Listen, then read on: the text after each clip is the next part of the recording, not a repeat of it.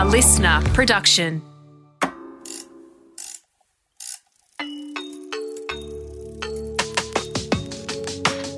Created for new dads and dads-to-be, this season is the ultimate go-to guide for men on falling pregnant, giving birth, and what to do once you bring your baby home. Welcome to Birth, Baby and Beyond with midwife Kath Curtin and new dad Chris Taylor. Welcome to Birth, Baby and Beyond with midwife Kath and Chris Taylor. We're talking about postnatal depression today. This is a very important discussion, not just about postnatal depression, but mental health generally and postnatal anxiety. Did you know postnatal depression affects 1 in 5 new mothers in Australia and 1 in 10 new fathers as well? So it's pretty common. And there are some excellent resources out there to help new parents to work through it. Firstly, midwife Kath, just a very simple question about language that I sort of got a bit confused with. Is there a difference between postnatal depression and postpartum depression? Postpartum's the same. What's the preferred term? Well, postnatal depression, I think, is the more common term. Right. I would say probably medical people would use postpartum depression. Okay, for the purposes of this episode, we'll refer to it as postnatal depression. Mm-hmm. And then what are the differences between postnatal depression and postnatal anxiety? Do you know what? I don't know the answer. I mean, I'm happy to say this because it's like the chicken and the egg. If you're anxious, sometimes you get depressed. If you're depressed, you get anxious. And plus, throw in the hormones of pregnancy. I don't think there's too many women around, pregnant women, who are not anxious. Do you agree? Of course. It's stressful. And men. It's scary. And men. My partner, I don't mind sharing, had some episodes while she was pregnant. Touch wood, she's actually been extremely healthy postnatally. But yeah, she went through an episode in the second trimester and got really good help for it. And we actually think that some of the help she got for anxiety she experienced while pregnant may have actually helped stave off, because she was identified as high risk for postnatal depression and she hasn't received any. So we actually think that the good therapy work she did during pregnancy may have been really good to help make sure she didn't have any further incidents.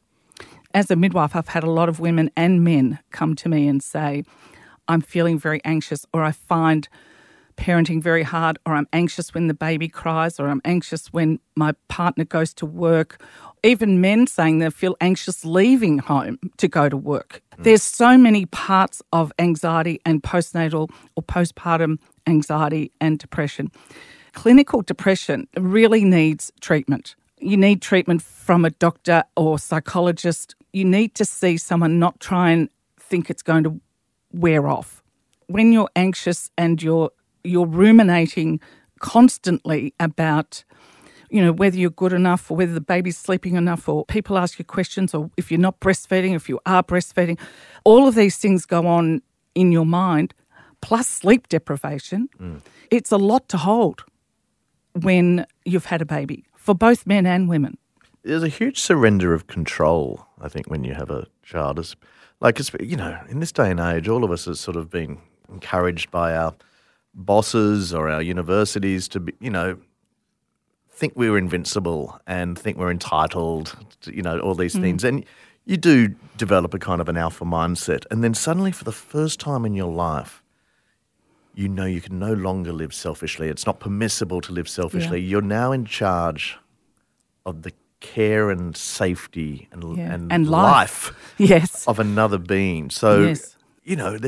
There's thousands of previously selfish people, and I'm using that sense in the literal sense of putting their self first. I don't mean they're, heartless, but people who are self-centered suddenly letting go of that and putting someone else at the center of their universe.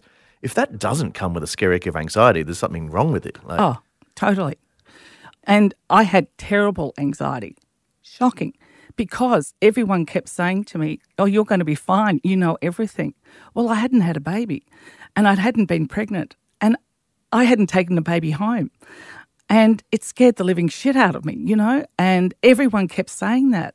You're going to be fine. It's going to be easy for you. Well, it actually wasn't. It was very, very hard to do and to maintain a level of perfection because I knew what I was doing, in the community. It was very hard. And I found the anxiety overwhelming and the sleep deprivation and got some help, It's interesting how even the smallest things can trigger it or bring anxiety or depression on. Like, if the house is a bit untidy, if you've previously been quite house proud and, really prided yourself on a sparkling kitchen or whatever it is, suddenly that's all gone to pot because there's an infant charging around the house. Suddenly your house looks like a bomb site. Yeah. And, that can trigger, again, lack of control because you can't control the cleanliness of your house anymore. And that's just sort of like the first brick that falls off the wall, and then the others slowly tumble. And before you know it, you do have clinical anxiety that, as you say, there are very good counsellors or psychiatrists to deal with. I remember taking my son for a walk, and I was down at the supermarket, and a lady put her hand in the pram and touched him. It freaked me out. Seriously, I walked out of the supermarket with nothing, and I think I got home in record time because the thought of someone potentially giving him a disease, but that's how you think. And I remember that so clearly. It was just very difficult to manage that. Let's rewind a bit further, Kath. Sort of want to start with the days after people give birth, because almost all mothers experience what they call baby blues. What are the baby blues and how long do they last? My sort of theory on baby blues is it's usually around day 2 or day 3. And I believe it is just women feeling complete and utter relief.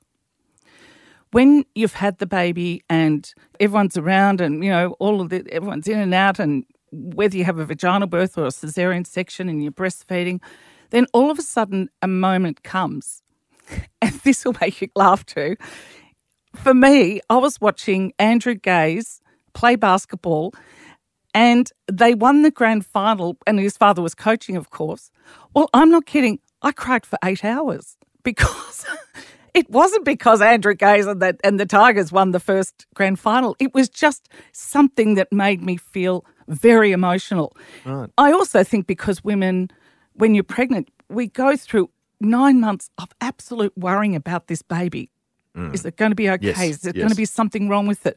Did I eat something bad? If I had a glass of wine, all of those things. And there's something that just triggers your emotion and you cry. And you can cry for a long time, as in hours.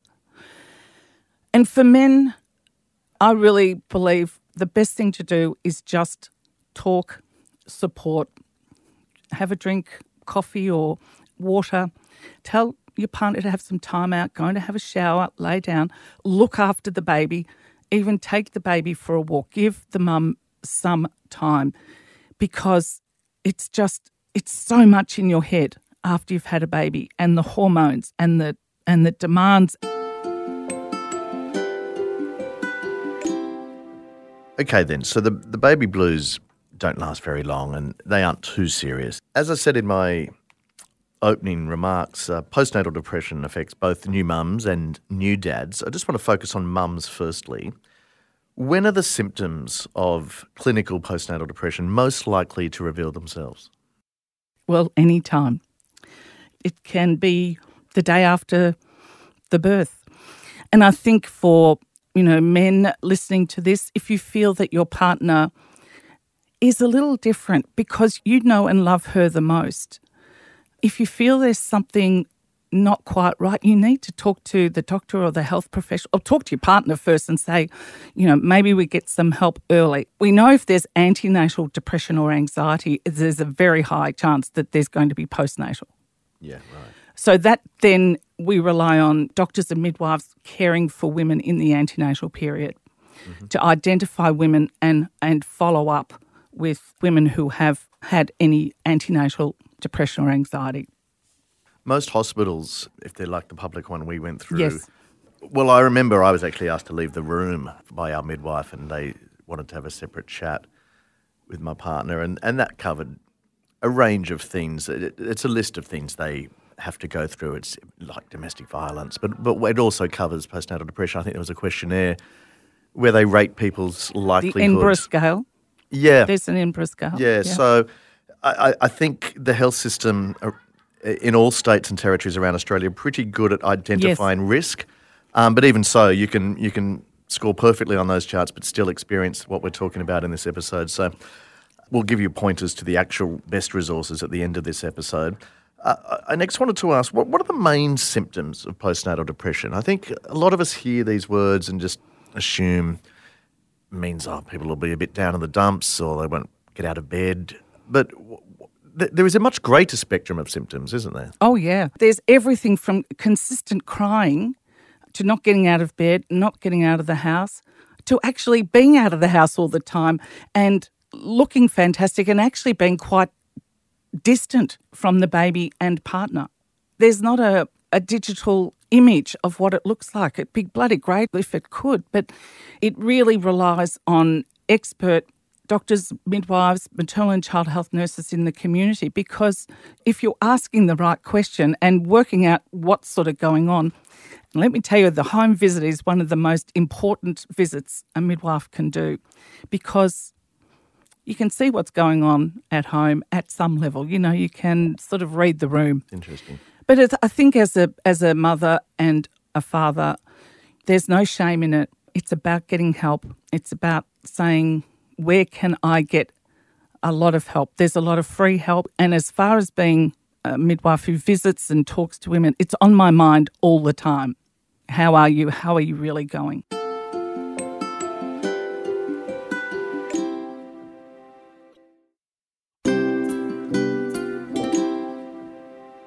How long does it last usually? Well, how long's a piece of string, really? It's the level of anxiety or depression. Some women might need some medication, and some women might actually need medication during pregnancy for anxiety and or depression.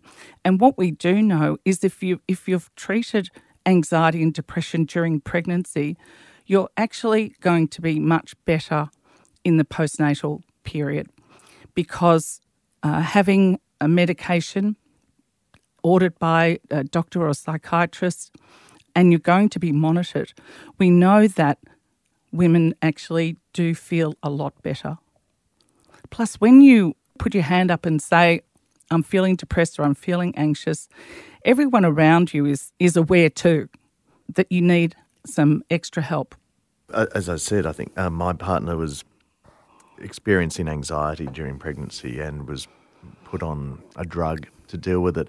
And we had a really interesting conversation with her psychiatrist and a doctor, because she was a bit concerned about the impact the drug might have on the fetus and the baby.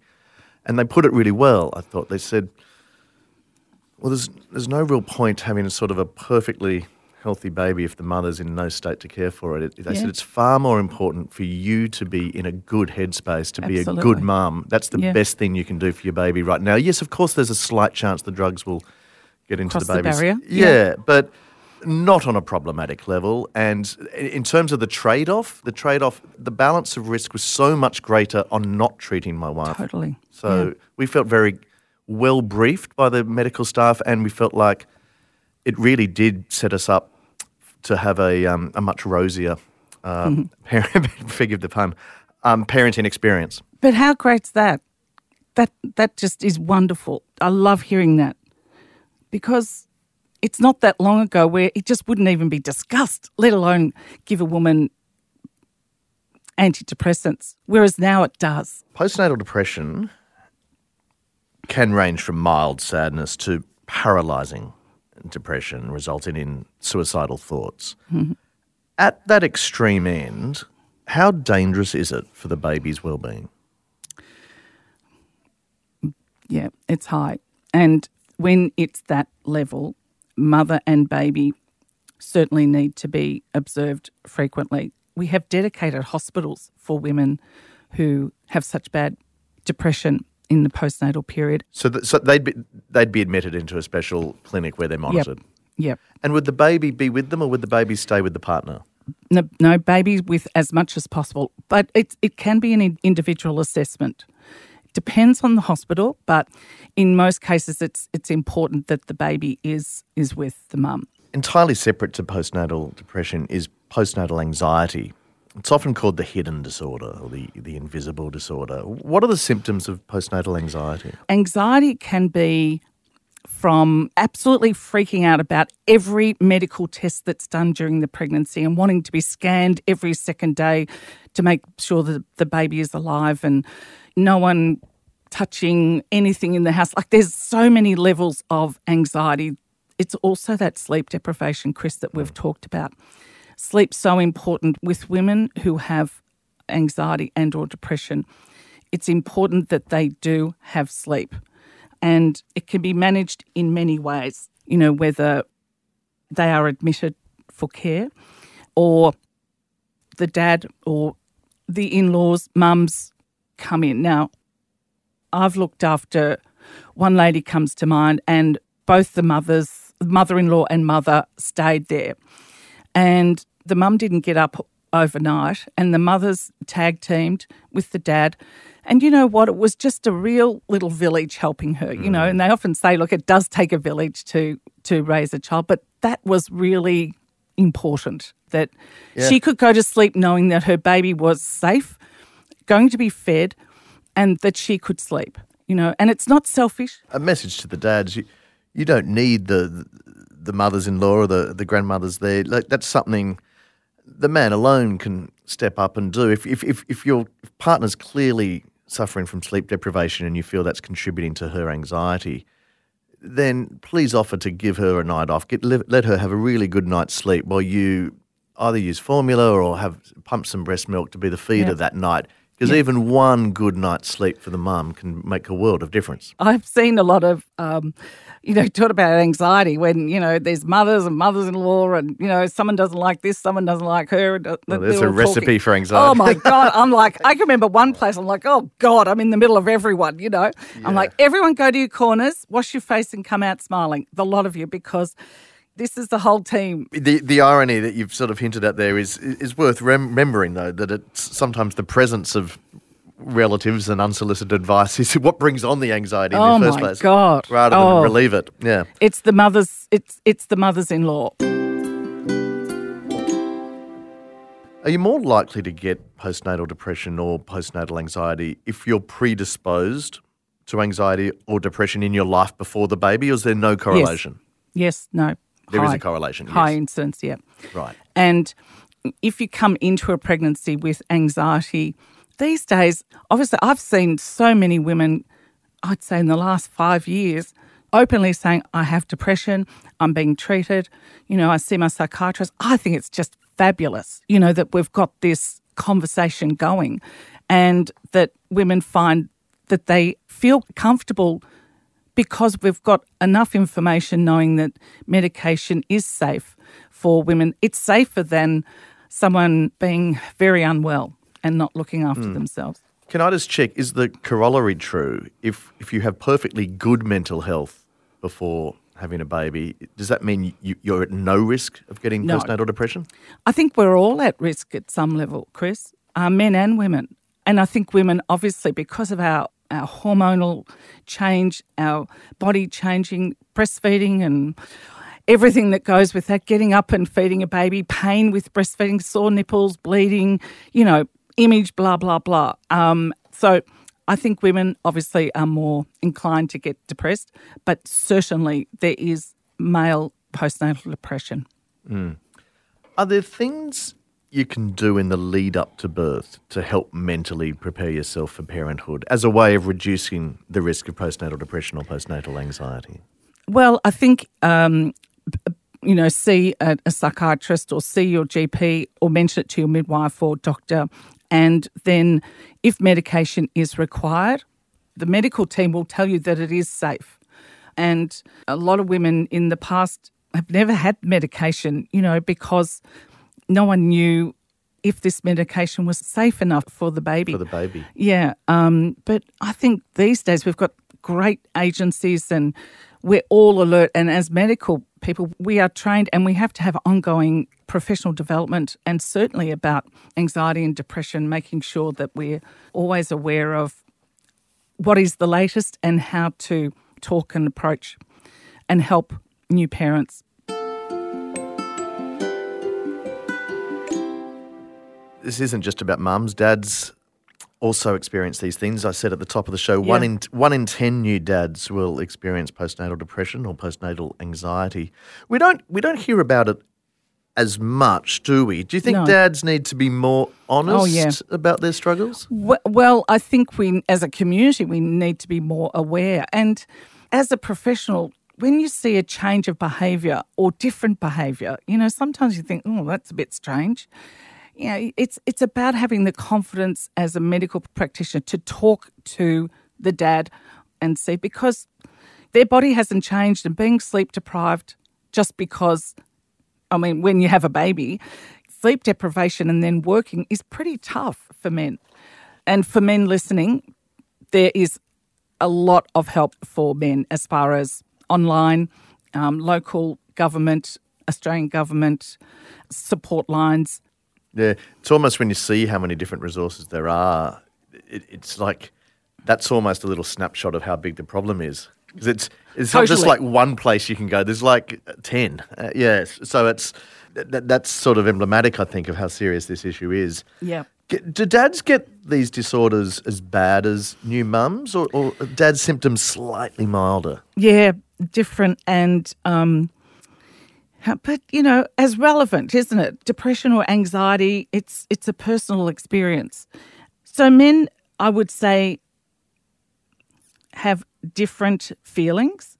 And also that feeling, I presume a lot of men would have, is that feeling of helplessness, that especially when you're watching your partner in labour, you can't do anything. And then trying to sleep. One couple comes to mind that their baby was born with a health problem. And the father, managing that tragedy, he just went to bed. He just went to bed. It's the only way he could deal with it. Just go to bed and sleep. Everyone deals with change and anxiety and depression in a very different way, but it's about having that conversation and talking to people and finding agencies that are available. And also when people experience a loss, whether it's a miscarriage or a fetal death or a stillborn or a neonatal death, when you've got the anxiety of pregnancy plus a death of a child, it's huge. Yeah. Throughout this episode, Kath has mentioned that, the resources available, such as, first of all, seeing a GP or seeing a local psychologist or counsellor. The Gidget Foundation Australia also offers amazing support services for any parents feeling overwhelmed, stressed or depressed, as does Beyond Blue. We'll include further links in the notes for this program, and please note too the lifeline number is 13 11 14. Join us next time for our final episode, Kath, when we take a look at grandfathers and the joyful role they can play in the life of a newborn. So that's next time on Birth, Baby and Beyond. This has been Birth, Baby and Beyond with midwife Kath Curtin and Chris Taylor. Senior Executive Producer is Lorna Clarkson. Executive Producer is Siobhan Hunt. Audio production by Josh Newth. And music by Matt Nikolic.